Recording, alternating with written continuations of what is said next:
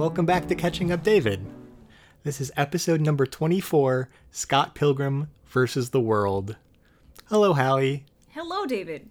Hello, Kristen. Hello, David. All right. So Scott Pilgrim is a 2010 comedy film written, produced, and directed by Edgar Wright, who I know from Shaun of the Dead and Hot Fuzz and Baby Driver. Wow. I realized while I was putting this together that I've seen quite a few Edgar Wright films. I even saw World's End, which was like the third movie in the Shaun of the Dead trilogy, and it was not that great. It was not. It was the most recent one. Yeah. It being the third, but by most recent, I mean I consider it more contemporary than the other ones. Yeah. But I've seen a lot of Edgar Wright, and I have some thoughts that we will get to in a second. Okay. Because Scott Pilgrim is also based on the graphic novel series entitled Scott Pilgrim by Brian Lee O'Malley. And the movie stars Michael Cera, Mary Elizabeth Winstead, Kieran Culkin, Chris Evans, Anna Kendrick, Allison Pill, Brandon Routh, and Jason Schwartzman. It's Brandon Routh. Brandon Routh, which Yes. is what I said. Carry on. Michael Cera was in Juno, which we watched for episode number 5. So check that out if you need more Michael Cera discussion in your life. And apparently I have seen Chris Evans because he was in Snowpiercer, but I didn't know that was him. So that Also, doesn't really count. It's just ridiculous that you're like, apparently I have seen Chris Evans because of that Snowpiercer movie instead of the wildly popular Captain America franchise, part of the 21 movie Marvel Cinematic Universe. It's entertaining to me. Yeah, I've seen none of those 21 movies. Oh my god. Not a single one. I know we need that to add Avengers to the list. It's I on think there. I put all of the MCU on the list. Just That's we the can new pick from him. podcast. Yeah. So I do know that he's one of the Chris's, but I don't really know anything else about him. He's the cherry pie. He's the apple pie, and now that you have seen Snowpiercer, I'm sure you agree. I have not seen Snowpiercer. I'm just banking on him being very apple-y pie in Snowpiercer. Kristen, have you seen Snowpiercer? I have not seen Snowpiercer. We may have to put a pin in that for later. We have to We'll judge go Chris back to Evans it. only on Snowpiercer. That is now the only criterion that matters when discussing what kind of pie he is. Yeah. Well, I mean, Chris Pine is cherry pie, so No. we can't have two Chris's with the same pie. Chris Pine is peach cobbler. You're right, David. And That's like twice in one night. If he's not peach cobbler, which he is, but if he isn't, the only other acceptable answer is Dutch apple pie. No, that's not... That doesn't get to be its own thing. What do you mean, its own thing? Like, it's the same as apple pie. No, it's not. Dutch apple pie is, like, it has the crumbly top, and therefore it's better. I don't The like crumbly regular... top's overrated. No, I don't like pie crust, so it is very... Well, that's your own fault. Okay, well, moving on. Tell us about Scott Pilgrim, David. Yeah, tell... I will. Tell us about But that. first, I also I recognized Anna Kendrick. Yes! Oh, But only from the Hilton Hotels commercials that she did. I didn't actually know her name. sure. But she's in those Hilton commercials. And I was like, Yeah, that's she is. that's the Hilton You're Hilton not- person. You're not wrong. I'm not wrong. No. Anyway, Scott Pilgrim. It was a box office flop, but praised by critics, who mostly appreciated its visual style and humor. It's since become a cult classic, and there were a number of events planned for its 10th anniversary this year, including a script read-through with the original cast for charity. There were also supposed to be screenings and stuff, but COVID has kind of messed that up. But Frickin' COVID, man. yeah, but it has become popular enough that there was a lot of interest in its 10th anniversary. So, in case it's been a while since you've seen it, Scott Pilgrim vs. the World follows Scott Pilgrim as he faces down the world. No, wait, there's more. While dating high schooler Knives Chow, Scott dreams of a girl he's never seen before and immediately falls in love. The next day, he sees her at the library and, after stalking her at a party, falls for her even harder. Her name is Ramona Flowers, and Scott cheats on Knives to be with her. But Ramona has a secret: 7 evil exes who Scott must defeat in Mortal Kombat in order to date her. Meanwhile, Scott and his band, the Sex Bob-ombs, play the Toronto Battle of the Bands in order to win a recording contract, and Scott's fights for his life begin to overlap in ways he couldn't imagine. Some demon hipster girls, Pac-Man trivia, and the vegan police. Scott Pilgrim. So, as I mentioned at the end of our Moana episode, which you should check out if you haven't heard it, Scott Pilgrim is a movie I've heard about since it came out, and people have wanted me to see it for 10 years now, and I've always resisted them because from what little I knew about it, it seemed like not my thing. By which I mean, I knew the plot roughly, which didn't particularly grab me, and I knew that it's super stylized, drawing on like big references to video games and anime and other geek culture things, which also, it's not really my bag. So that said, watching it for the first time, I was right. It's not my thing. So take that, everyone who said I would love it for a freaking decade. I know my brand. It's not this. And I think it sort of has to do with Edgar Wright. Like, this movie is a mixed bag of sort of like the best things that he does and the things that I don't respond to as well. And I think it leans a little bit more heavily on the latter. Like, I really did love Shaun of the Dead and Hot Fuzz. I thought those were both great. But, you know, I wasn't that into Baby Driver. I wasn't into World's End.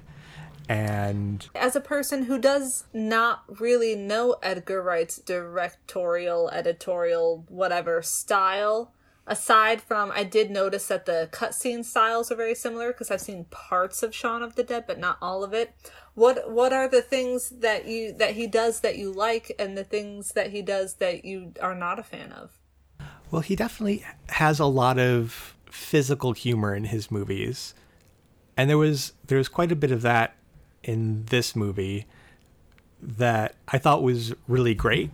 The physicality is really good. The way he sets up like foreshadowing is something that he's really famous for, where there'll be a tiny object or like a very small incidental scene towards the beginning of the movie, and that'll come back as an echo later in the movie, or that'll become something really important. Like in Shaun of the Dead, I remember somebody gets like ketchup on their shirt and somebody's like, "You've got some red on you." And then later in the movie, someone's like covered in blood and they're like, "You've got some red on you." Like jokes like that, I respond to really well and I think are really funny. And there weren't quite as many of those in Scott Pilgrim. Yeah, but he's also known for really stylized action. They often feel like a music video. Like Baby Driver feels to me like several music videos all sort of tied together with a kind of loose heist plot. And there's a heist involved? Yeah, Baby Driver is like the getaway driver. I had approximately 2% interest in seeing Baby Driver, and now that I know that there's a heist involved, that has jumped up to probably somewhere in the 30s or 40s. Yeah. Yeah, well, Baby Driver is mostly the music plays a big role in that, as it does in this movie. And he has a very big love of doing flashy, stylized kinds of things, or at least he has towards like Baby Driver and like this movie. And I'm a little bit less sold on that sometimes, which is something I do want to talk about, but I wanted to talk about the things that I did really like to start, and we could talk about the good stuff, and then we can maybe talk about some things that didn't land as well for me. So let's do it. Good stuff. Hallie and I were texting a little bit while we watched, and she highlighted the scene where Knives shows up at Scott and Wallace's apartment unexpectedly while Scott is trying to avoid her. And the physical comedy in that scene is so good, where like the door comes open and Scott is obviously standing there in the background, and then he dives out the window while Wallace is telling Knives that he isn't home. It's not and there's just a beat or two, and then Scott reaches back in through the broken window to grab his coat, and we see him hustling away down the sidewalk behind Knives. That would be funny on its own, but like Wallace had opened it, was like, Scott's not here, and then closed the door, and then presumably was going to keep up the ruse, and Scott was in the clear. And then Scott jumped through the window, completely in view of Knives, like that. I'm laughing just thinking about it. I'm sorry, I really like that scene. It's so sudden, and the glass shattering feels a lot louder and more violent than other glass shattering. I don't know what I'm comparing it to, but it just felt so aggressive when he jumped through it. Yeah, it's a really great, like, 15 seconds or so, and it's over the top, but not in the way that the movie becomes over the top, like, once the fights begin. It's just, like, a really solid gag. It's an excellent gag. I love it very, very much. Yeah, I feel like there are more of those in Hot Fuzz and Shaun of the Dead than there are in some of his later movies, but... And I guess that's one of the things that he does really well that I respond to is physical gags like that. Oh, he's so good at physical gags, which is part of why I love Scott Pilgrim, because I respond very well to the stylization and the physical gags. Like, even the smaller ones, like when Scott sits up in bed, and then Wallace sits up in bed, and then another man sits up in bed, and then the fourth man sits up in bed, and it's all on one shitty mattress in the corner. And that's just amusing to me. Yeah. And, like, when they do occasionally, Scott doesn't get something, but then it cuts to, like, in his brain, and he has one of those, like, what are they? They've got the hands that go side to side, like a barometer, maybe? And then it goes, like, gets it, and it dings, like, that kind of stuff I just really like. So every time they did that, you know, I didn't laugh out loud, but... it hit me where it matters. Oh, I love when they do labels on things. Like the first time you see Scott and Wallace's apartment, they have like, bed belongs to Wallace, lamp belongs to Wallace, kitchen belongs to Wallace, lame poster belongs to Scott. That kind of thing. I love that kind of thing. I thought the labels were fun, especially as like means of introducing people. It was a good time, especially too because I like that it said their ages without having to do one of those awkward, like, you're 22 now, Scott, you should be more grown up or something or other. It was just like, Scott Pilgrim, 22. And I like that they did that for everyone. It was fun. Not even just the ages, but that was like one little extra layer to it. I love the bios because it's not exactly unnecessary information, but it's not super important information you get about any of the characters from their bio either. It's like something that doesn't feel important, but does let you get to know the character a little bit better. And I really like that. Yeah. So, like, that kind of physicality, I like a lot. I watched some video on Edgar Wright once and about how he's so good at physical comedy like that, and especially at moving people in and out of frame. In comical ways he's good at, like, the jumping through the window, or when Scott sits up, the frame doesn't change, but people keep coming up into it. The really quick cuts, like, he orders a coffee from Julie, and then he turns and Ramona's there, that kind of thing. He's very good at that. One quick cut that I did really, really enjoy, and it makes sense when you said that he did Shaun of the Dead, because again, I've only seen little tiny bits of it, but one thing that I really enjoyed in Shaun of the Dead was the very fast cuts between things. And I think my favorite one in this movie was when Ramona was walking away and he wanted her to know the name of the place that his band was playing. And he's like, oh, you don't know where we're playing. It's at... And then it cuts to the scene where it shows the venue and it just says Rocket. And I thought that was very clever. Like, it had a lot of good cut scenes, but that one particularly I was a big fan of. It's very charming. It was. I like to... I guess it's not physical comedy exactly, but it uses the music in a comedic way. I liked that Scott's band kind of sucked. Yeah. And the movie never draws attention to the fact that they suck and that their lyrics are terrible, but it just sort of treats them like it does all of the other musical acts with kind of a reverence, almost like as if we're all Knives experiencing, like, quote unquote cool music for the first time. Yeah, and I love that. I like when we first see them playing a song, and I mean, they're like fine. Like the lyrics are not good. um, But they and they're can just play like notes. yeah, there's just like a dopey garage band, but the movie doesn't go out of the way. Like nobody's playing wrong notes, and they're not like obviously, I don't know, they're not obviously trash, but you can listen to it and sort of make up the opinion for yourself that like, oh, these guys are just not very good, even though the movie doesn't present them as not that good. I don't know. I thought that was great, and I liked the way that music sort of becomes a storytelling device, especially with the Clash at Demon Head song, and later when the Sex Bob-ombs are playing at Gideon's new club and singing a song about not having fun while they're clearly not having fun, and they're dressed in their like stupid costumes. I think that was also really great. It was well done.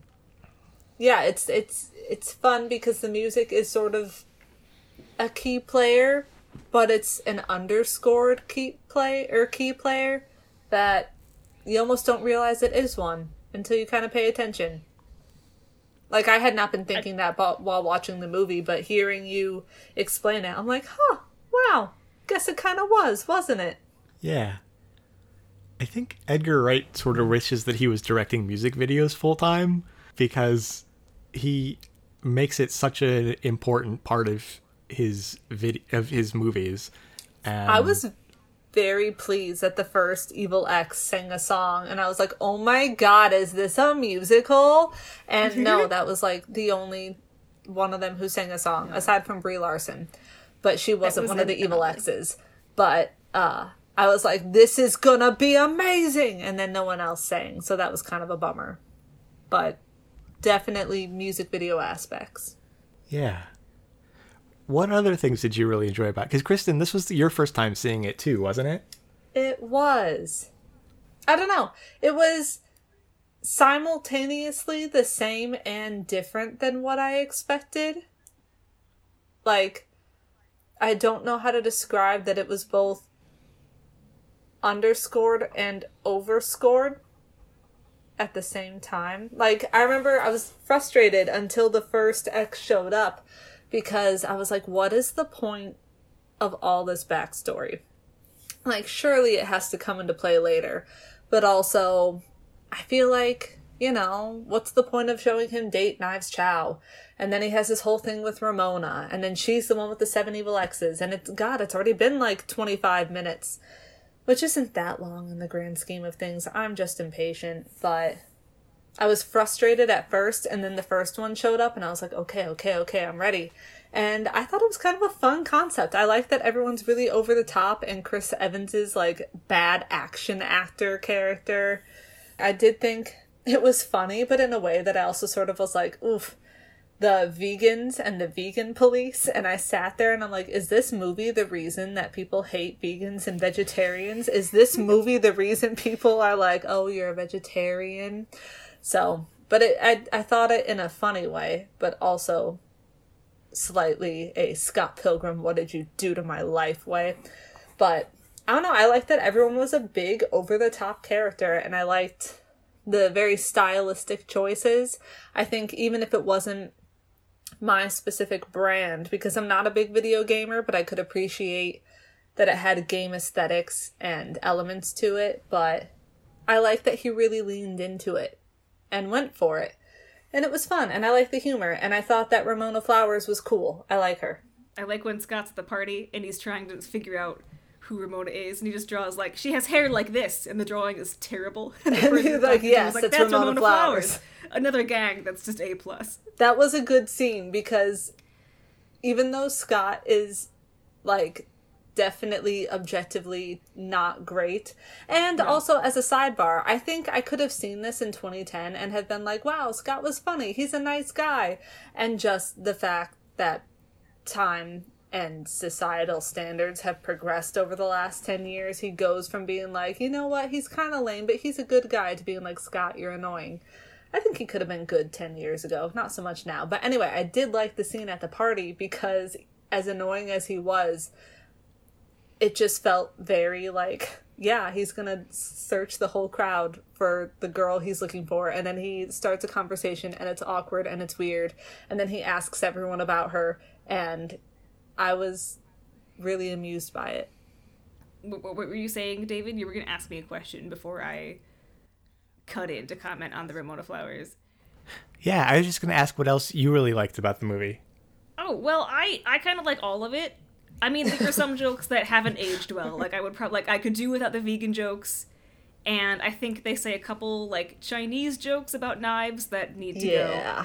And I'm sure there are other handful of things that I'm not, like, crazy about. But I really like how upbeat and actiony and stylized Scott Pilgrim is. And I also feel like I play video games, but I feel like you don't need to know a lot about video games to understand Scott Pilgrim.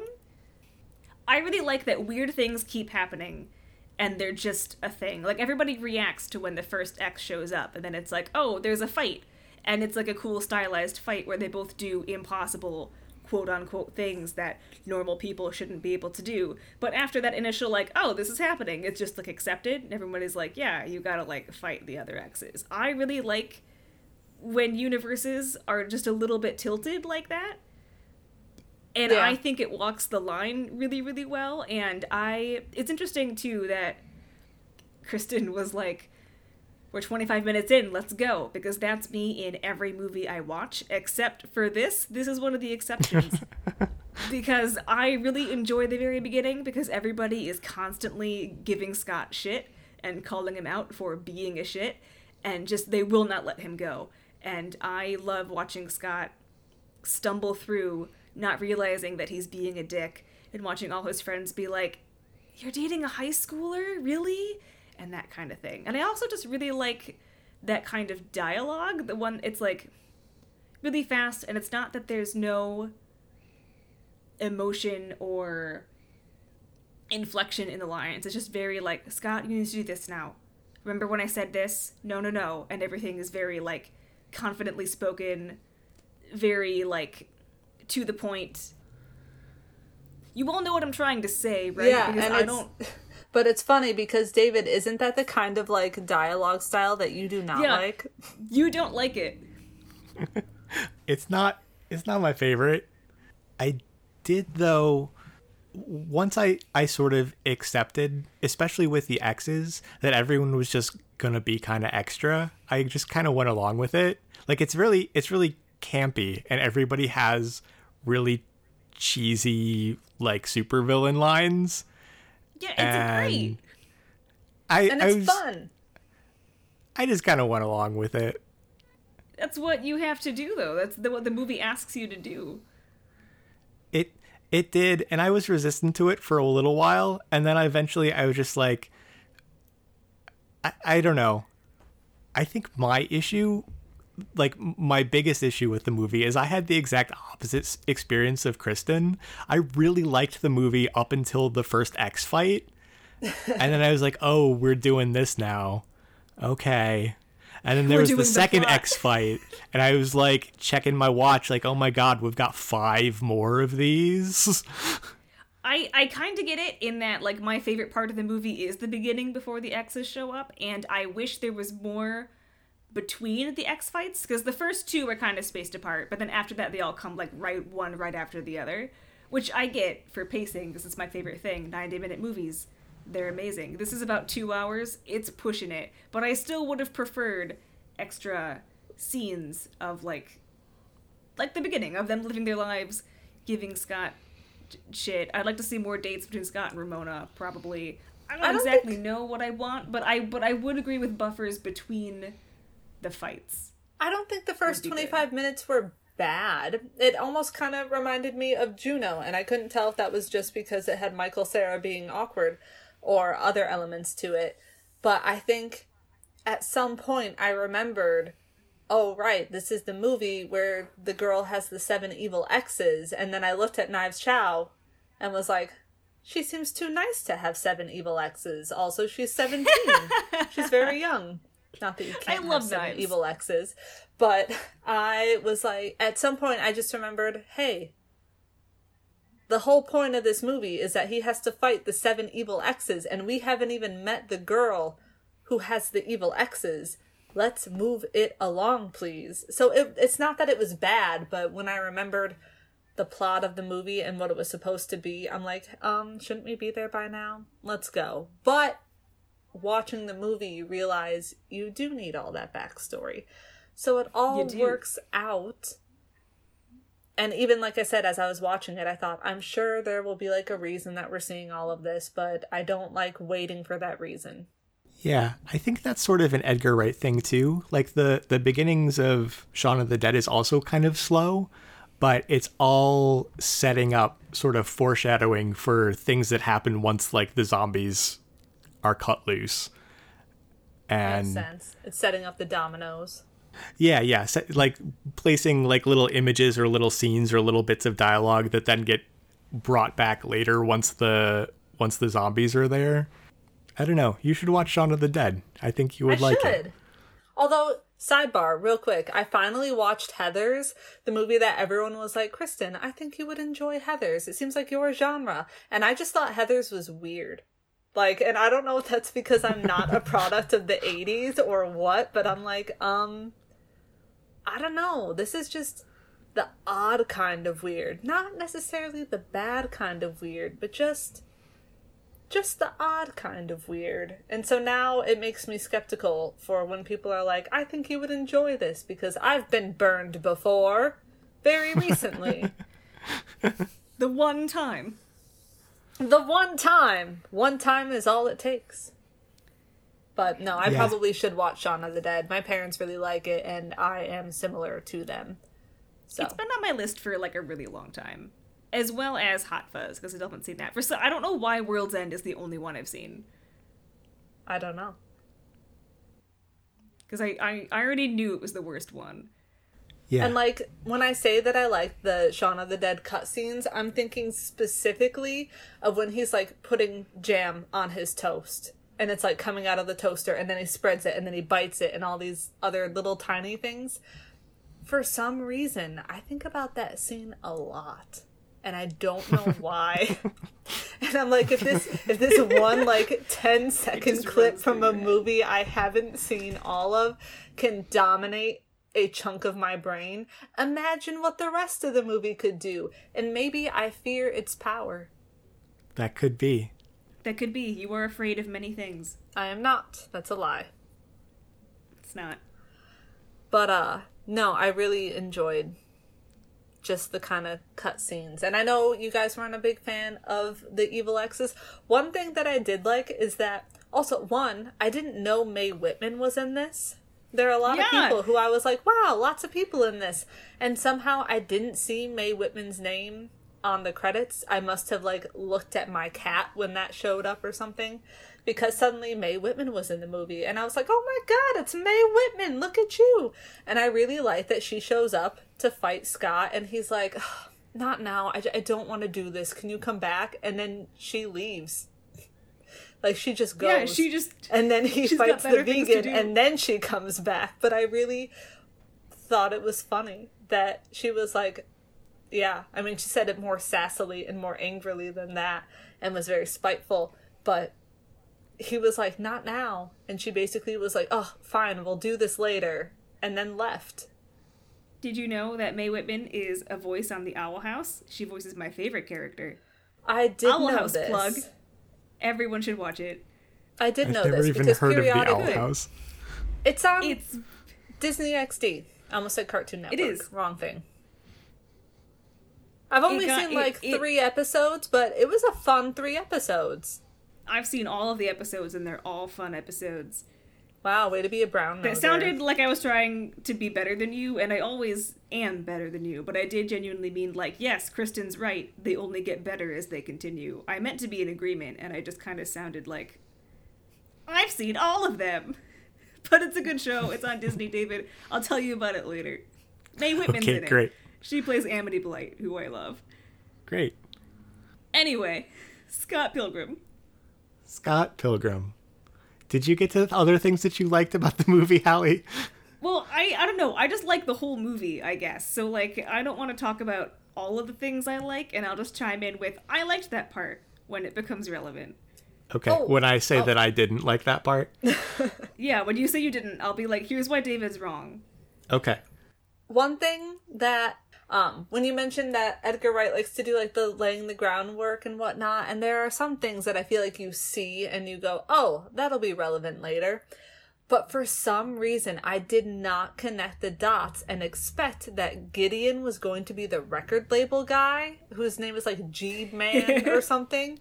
I don't know why I didn't see that until they say it in the movie, like, oh, that's Gideon. He's G whatever, the record label guy. And I was like, oh my god, Kristen, you idiot. They keep mentioning the record label guy. They keep mentioning Gideon. You should have known they were one and the same. After Todd turned out to be one and the same, which I called like the moment it happened and was like, haha, you can't fool me. And then the movie fooled me. But I was pleased with it. Yeah, I'm trying to remember. I don't know if I made that connection or not.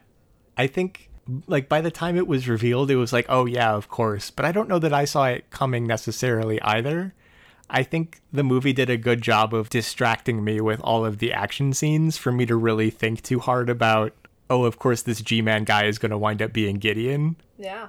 They do the look the other way so you don't see what's going on over here thing. Yeah, the misdirection. Yeah. It worked. Yeah. Anyway, what else did you like, David? Or are we moving on to what you didn't like? I think I covered...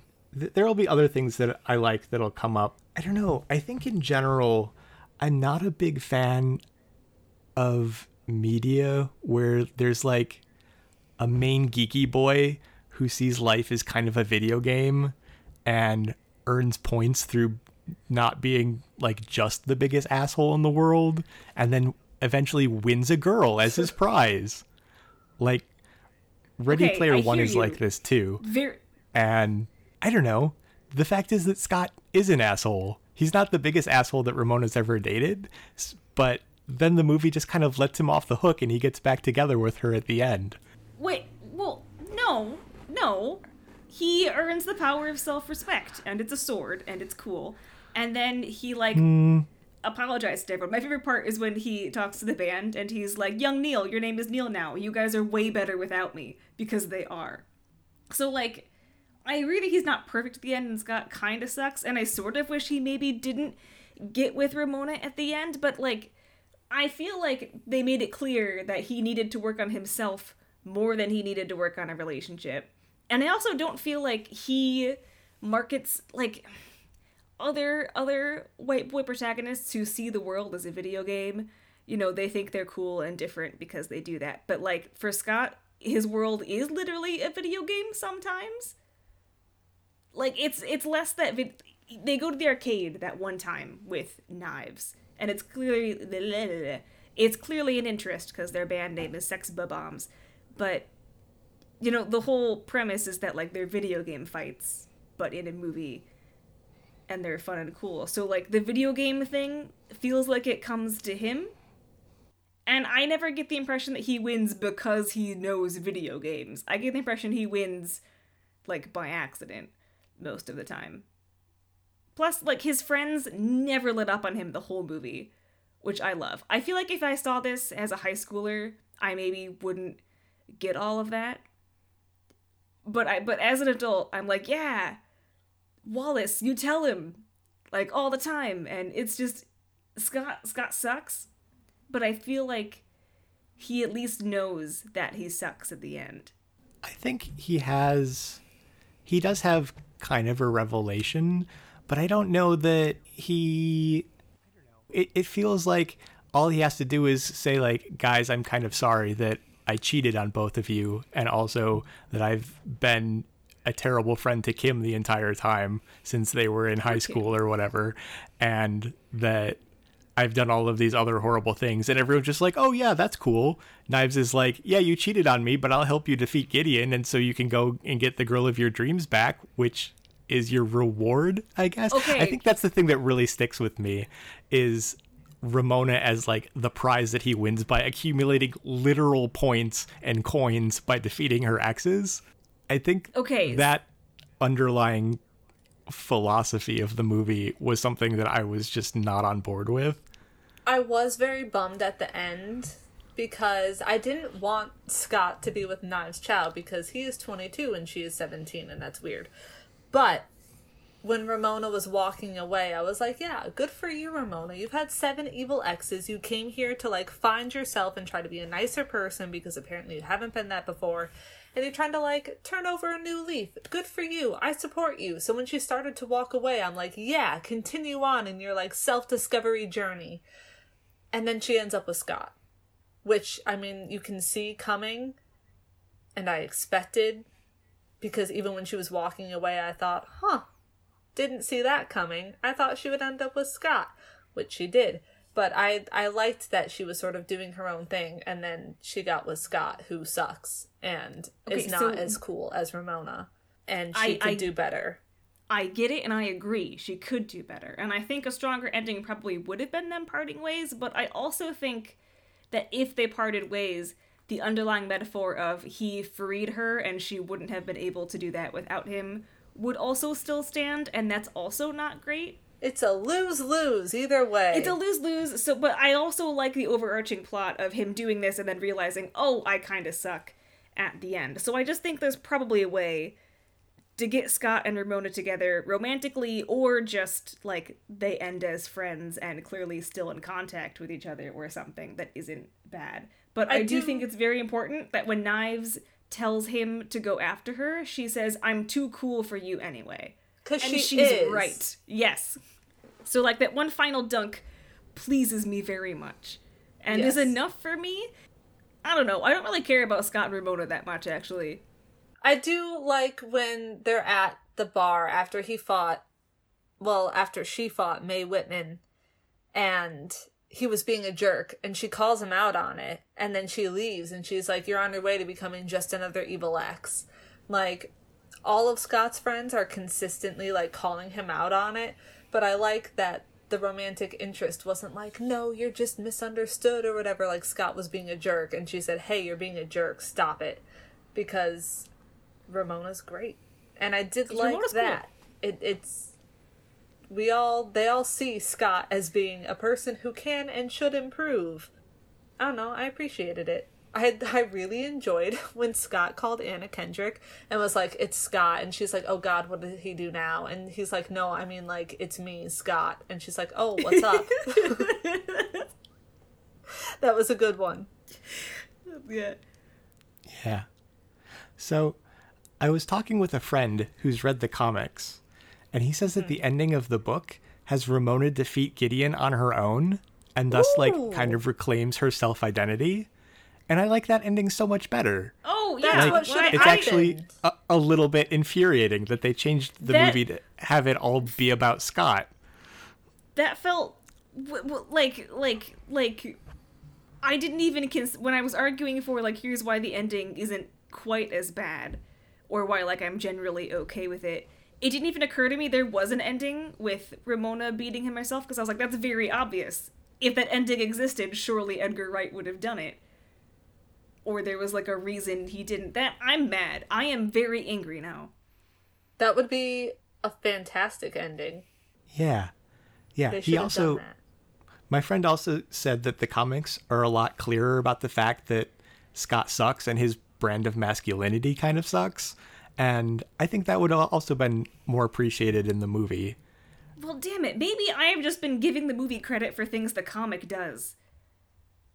Shoot. I'm upset now. I'm mad. One thing... This is a terrible night. You've made me very upset. I still like the film because I enjoy watching it, but I'm going to criticize it more harshly than I have been now. Because it took something beautiful and turned it into this? What? Why have I been defending it? I'm mad. Continue. One thing that I was, like, bummed about is that, I don't know, and not bummed, it seemed weird to me, and I can't tell if, again, this is just something that was fine, quote-unquote, 10 years ago and now just seems weird, but Scott clearly keeps saying 7 evil ex-boyfriends, and she just says exes, and he's like, why do you keep saying that? And we even see Mae Whitman in full, like, evil ex getup ready to fight him, and he doesn't connect it, and part of that is just because Scott is dumb. But I don't, and I'm not part of the LGBTQ community, so I don't know if I'm saying things that they don't actually care about or whatever, but I don't like that, one, it seems sort of like, not quite fetishized, but I think someone did in the movie at some point comment when Ramona Flowers and Mae Whitman were fighting, and how that's like the only person that Ramona really fought. She did help fight Gideon, but even then she fought Knives first, and I don't like that it was like the girls fighting the girls. I think part of it was that I wanted there to be girl power. Obviously they're exes, she's evil, it's not going to be girl power for her and Mae Whitman, but I don't know, it just seemed sort of weird to me that Scott kept not getting it, and then Ramona was the one fighting Mae Whitman's character, and it just seemed a way that was meant to be like, yay, we're being inclusive because we have a bi character, she dated a woman, fantastic, but also in a way that was slightly biphobic and also lightly fetishizing, and it rubbed me the wrong way. Like, do you see what I'm saying, or was I the only one who thought that? I don't Yeah, see it. no, I don't think it was being inclusive. I felt like it was being edgy in the same way that it was, the movie was Yes. targeting vegans and girls who have dated a lot of people and Chinese people. And like, you know, I think that the sort of the focus on her being bisexual was also lumped in with that sort of category of humor that really didn't do it for me. That scene is actually one of the, when I said, I like all of it except for some parts that didn't age well or just shouldn't be in it. That fight is one of the things I think shouldn't be in it. Well, the fight is fine. I like when Ramona whips out her hammer, but I don't like that Scott pulls the, I can't hit a girl because, like, I mean, obviously, don't hit women. Bad. But I feel like it's a video game fight montage. Like, I just feel like adding that line is just silly at that point, because it's a fun fight scene, and it just feels like they're trying to make Scott the dopey nice guy at that point, which he is the whole movie, but I don't know, that line just doesn't sit right with me. But also because they defeat her with, like, a sex move, because the back of her knee or whatever. I don't like that. Yes, and they don't do that for any other guy, nor is that, ever mentioned. And I know it's not that way in the comic. This is an actual fun fact that I know about the comic. That's not how they defeat her in the comic. It's a normal fight. So I don't... I'm so angry that the comic is so much better, and I'm only just remembering that the comic is so much better. I do think edgy was the good, like, edgy, quote-unquote, definitely not actually edgy, but trying to be, was the good way to describe it. Good job, David. But yeah, it seemed off to me, and I wasn't a fan. Not because, I mean, like, yay, bi representation, fantastic, but they did it in a bad way. And then, yeah, they had Scott being like, I can't hit a girl, like, okay. You're Congratulations, dumb. You get points for not wanting to hit a woman. Yeah. More coins for you. Right. Though I was also, like, really uncomfortable when Todd slugs Knives earlier. So... See, that hitting a woman was weird because it came out of nowhere. Like, in the middle of a boss fight, it's like you're both fighting on equal terms. But that was super weird. Although I do like the line, you punched the highlights out of her hair. That's a gag, an isolated gag that I like. And if it had been like, that flower pot fell on her head so hard it knocked the highlights out of her hair, I'd have been like, haha. But as it was, I was like, because he just slugs her, man. It came out of the blue, and then it was also very, like, fight him to defend her honor. Yeah! In addition to fighting him to try to win over Ramona and get her as a prize. Which I think is why... double bad. Am okay with... Because of that implication, he's fighting for Knives' honor, and then, of course, he's fighting for Ramona. I think that's part of why I like the self-respect sword at the end so much, because I was like, oh, yeah, because he's fighting for himself now. That's great. And then now, because he's a better version of himself, now he can go try to, like, have a relationship, romantic or otherwise, with Ramona. But now I'm just like, maybe that's not enough. It's not good enough. I did so like, mad. And maybe this is the absolute bare minimum, probably is, but I did sort of like that even though Scott had ended things with Knives, and he had cheated on her, which is not cool, and had just been very awkward, and even though she clearly was there with young Neil to try to make Scott jealous or whatever, I do like that even though they had broken up and it was awkward, and he was very visibly awkward about it, he still wanted to help defend her honor. Again, it's like the bare minimum, but he wasn't just like, ugh, Knives, no, that's a whole awkward thing, I'm not gonna get into it. It was like, hey, she's a nice girl. Don't do that. She doesn't deserve it. It's a tiny, tiny layer, but it's there. And I thought that's one semi-decent thing of Scott that, again, is the bare minimum. But that's really all he has going for him. Yeah. Yeah. I did want to talk a little bit more about Ramona, too. There is that scene in the bar after Scott is being terrible to her and she says that he's going to be another evil ex. But I think in general I was disappointed that she seemed to have less and less agency as the movie went on. Like I really liked the scene when she's first with Scott and they're in bed and she's like, actually, you know what? I changed my mind. I'm not going to have sex with you, Scott Pilgrim. And like, you can stay in my bed, but that's all that I want. And yeah, good for Ramona. It showed someone who is like had a lot more control over her life than Ramona seemed to have for much of the rest of the movie once the exes were introduced. Like she turns much more into just the prize to be won by Scott, which again, a little bit grossed out by. A tiny argument I think could be made in that she did say that she was trying to leave all the exes behind her and that it keeps following her everywhere she goes. So I'm not saying that she has to not really revert, but go into a less in control of her life and her decisions version of Ramona. But I think maybe you could make the argument that, like, this happens every time, and at this point she's just kind of sick of it and isn't necessarily taking a back seat, but is like, nah, man, I'm done. I'm sort of opting out. This is whatever. It would be nice if we had seen her make more of a decision. Not make a decision, but I don't know. You know what I mean. But I think you can make an argument that she just was sick of it because this always happens. See, do I think that's what the movie intended? No. But it's possibly a factor as you watch that you could consider.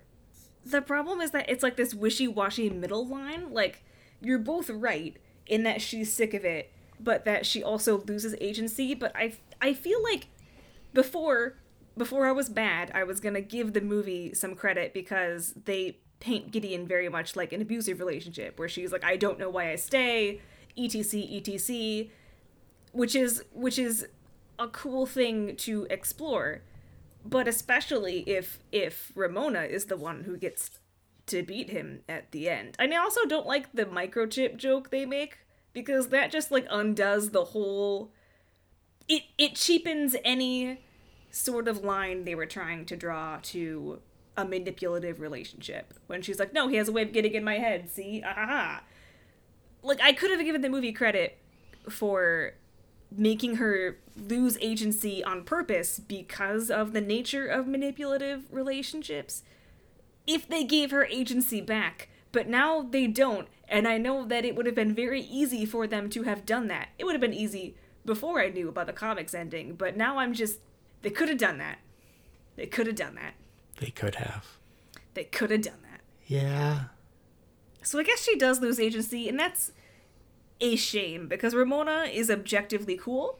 You can just tell. Yes. She's super cool.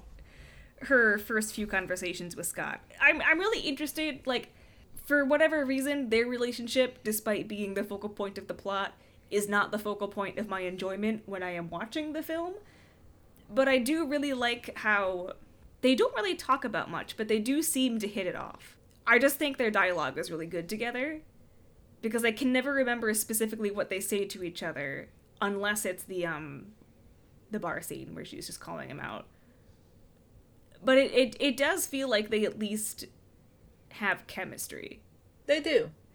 Again, it's not my focal point. It's not what I enjoyed most or even second or third most about the movie, but you can tell that they are good together. She still can do way better than Scott because she's awesome, but they enjoy each other's company and they go well together. They mesh.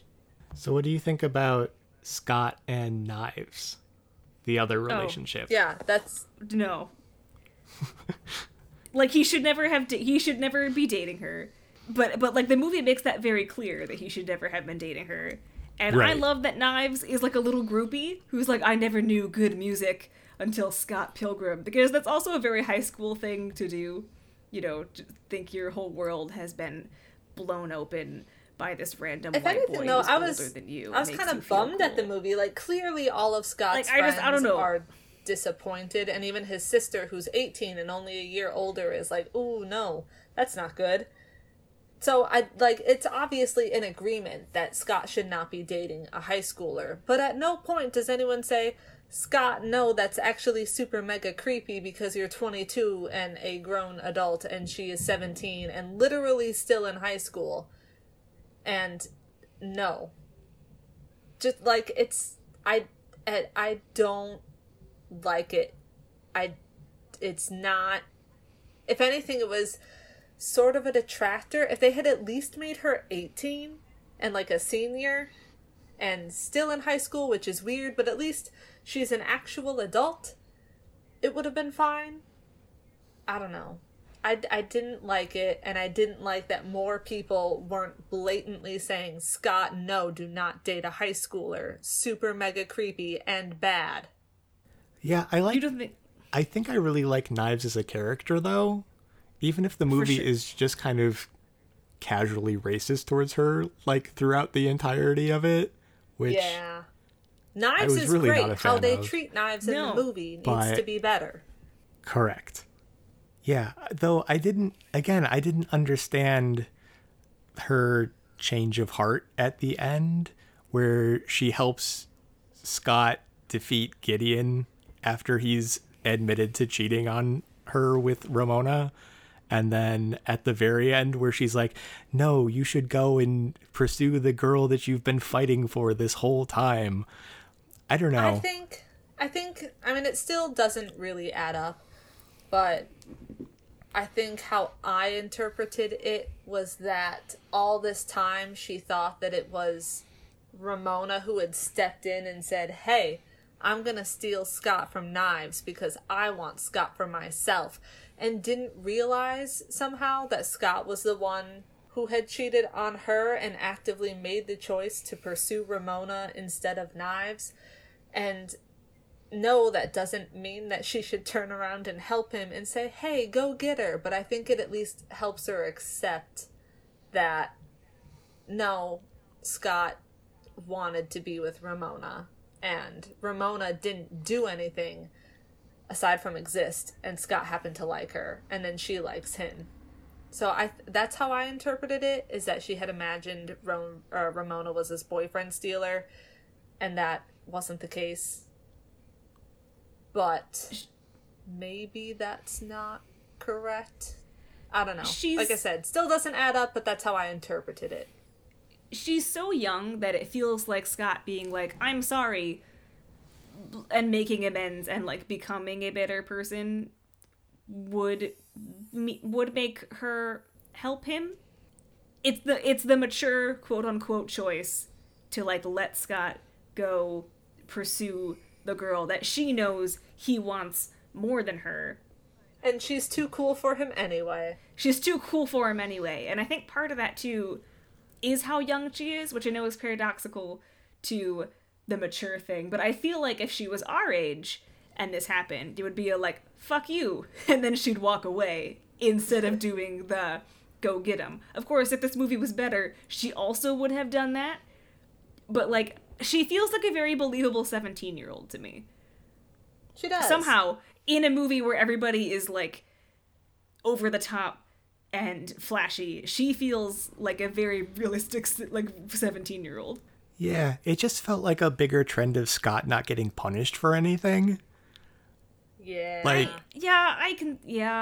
Like he's just like the geeky kid protagonist that all the geeky kids want to be. And he's and not good throughout the whole movie, and you know, he does apologize, but I don't know. That doesn't feel like enough to me. And he doesn't, like, there aren't any comeuppance. He, like, even the ex that he cheated on is just like, yeah, no, you're still great, and you should go get the girl of your dreams, even though you broke my heart, or whatever. I don't know.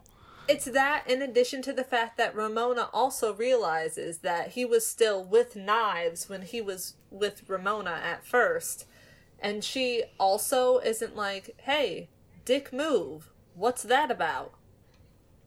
Right. Neither one of them are appropriately mad at Scott. Not saying how they should feel, but Scott did a jerk thing, and they deserve to be mad at him for it. And Scott deserves to, you know, have repercussions to his terrible actions.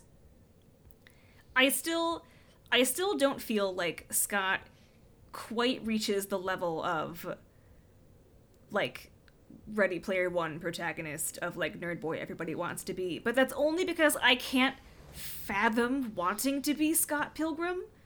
And I may be giving, like, viewers and men in general too much credit for that. But Scott doesn't feel like the plucky everyman protagonist.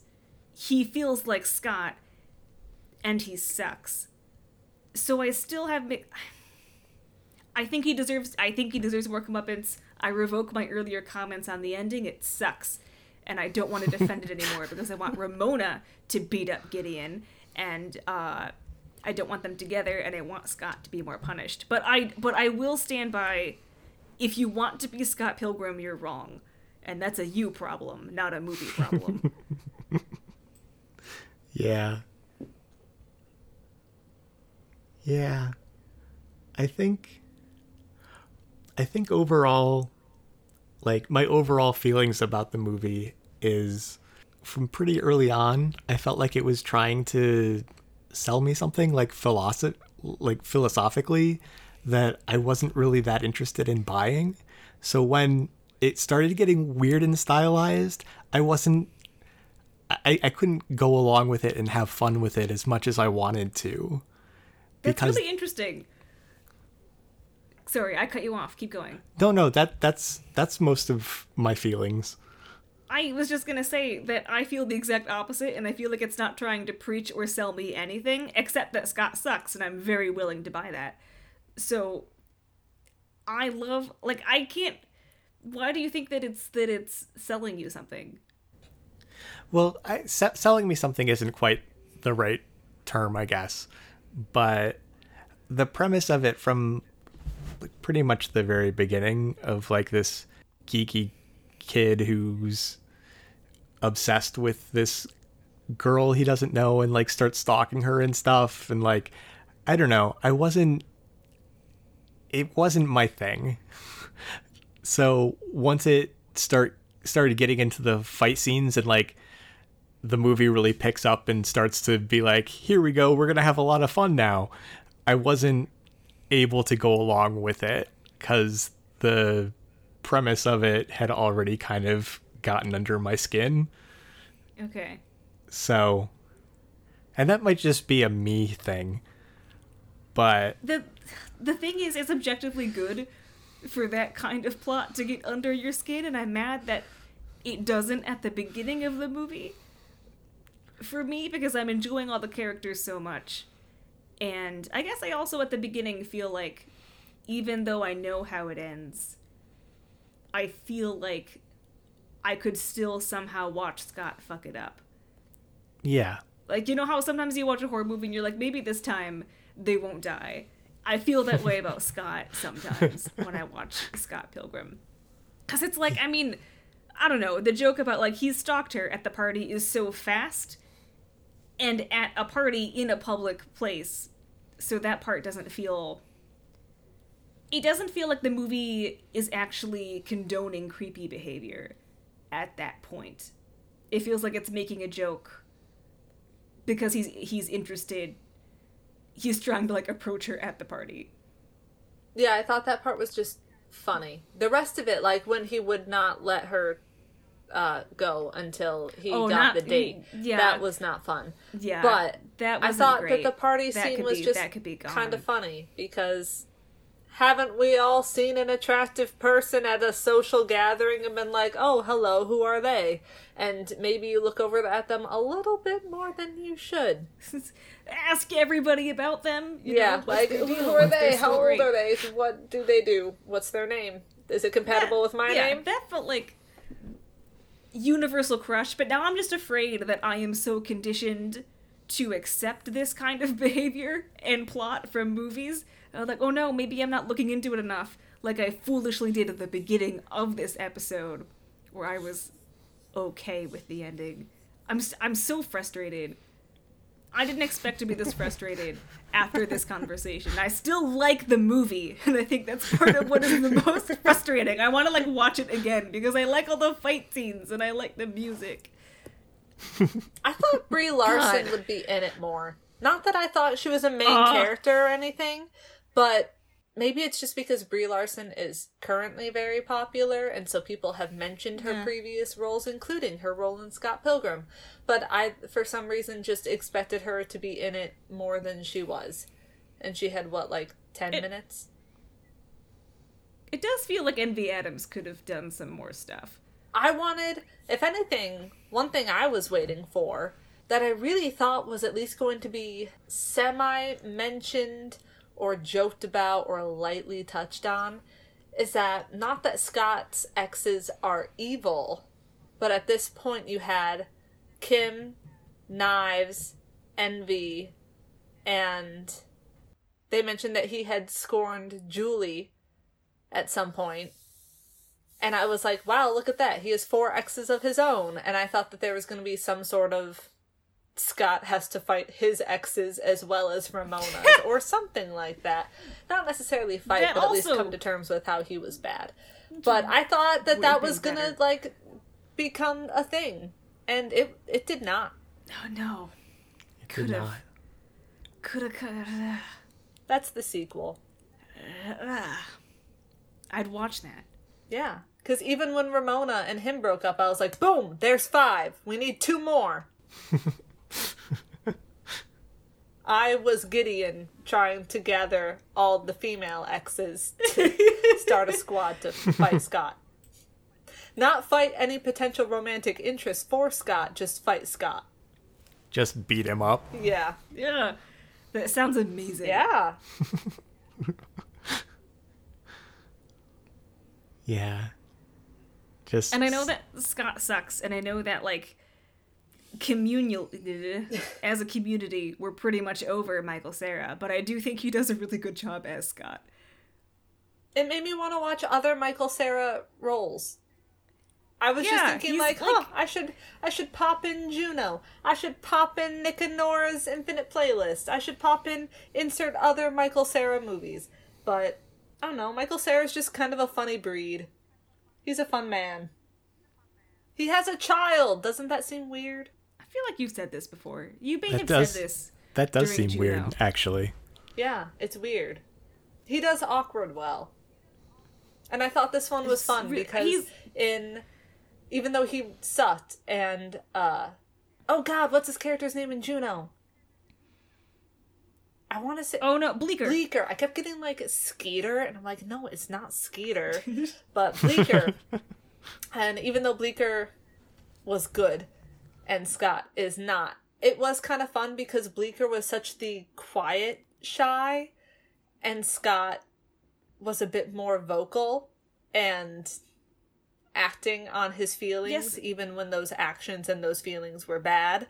It was just kind of fun. I don't think I've seen Michael Cera speak with so much animation, and the action fight scenes were more than I think I've ever seen Michael Cera move.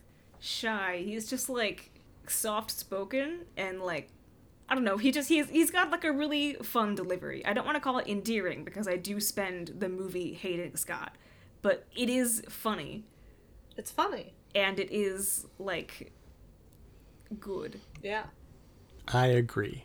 Another cutscene that I thought was really fun, going back to that no one asked for, was when he was still with Knives, and I think it was after he had seen Ramona at the library. I don't know if he had already seen her at the party or what, but, you know, when he kept jumping from one scene to another, and he was somewhere, and then he was in bed, and then he was out walking with his friends, and then they were doing something else.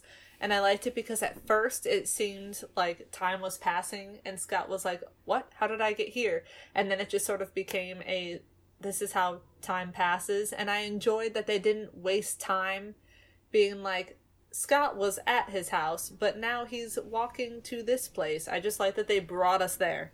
But that particular collection of cutscenes was amusing because I couldn't tell if it was just bringing us, the audience, from place A to B to C, or if it was showing Scott being so in the zone and hard eyes over Ramona that he hadn't realized almost that time was passing and that all these things were happening. It was funny.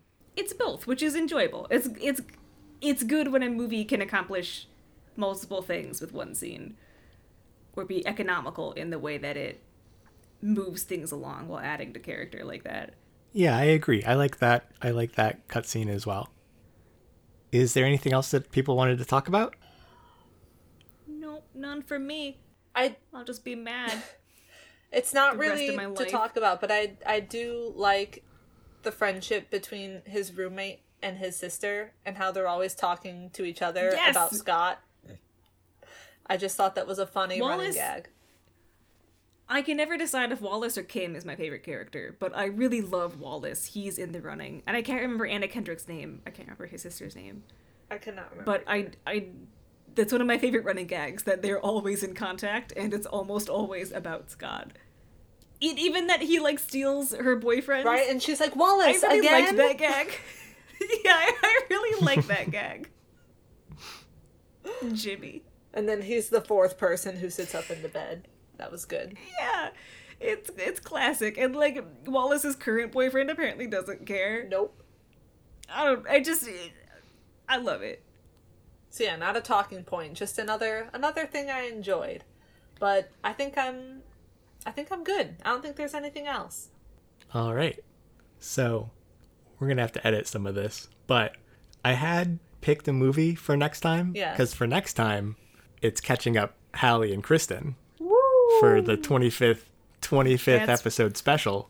Right, audience? We're mixing it up. Mixing it up.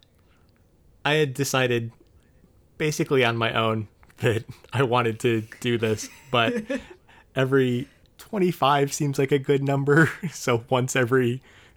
How long have we even been doing this? It's been like... It's been like a year. it's been a year and a half. But Yeah. we did take a really long break when COVID happened. That's true. So yeah, once a year maybe we'll Once have a year, you get to show us a movie that you like. I get behind the wheel. And so I had picked a movie, but then it came up that you two haven't seen Snowpiercer.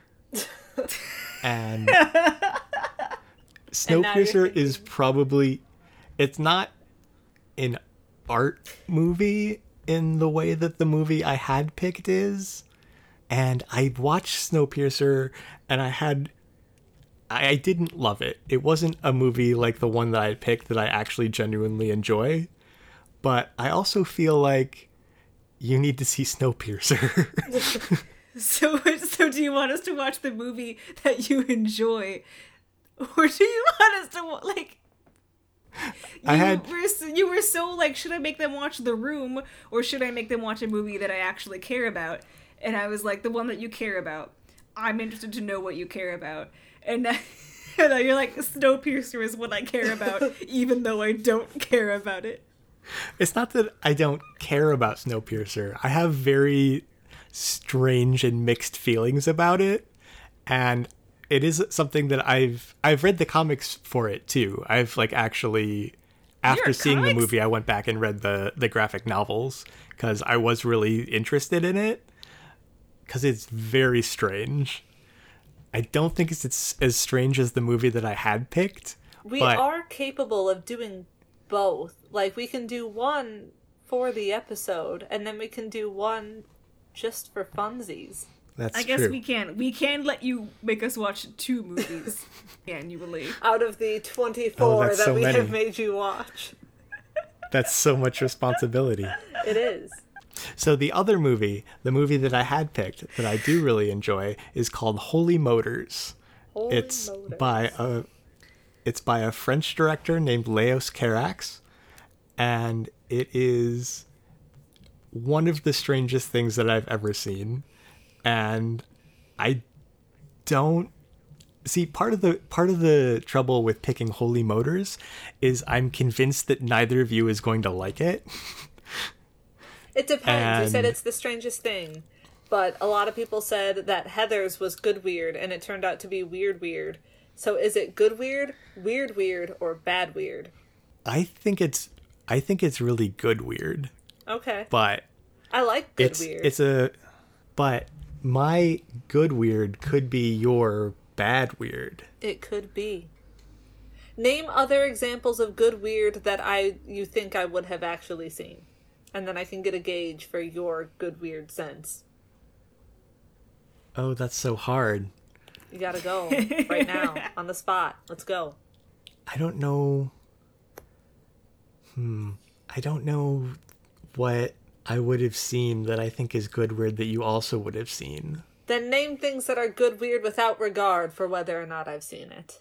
Because you haven't seen Return to Oz, have you?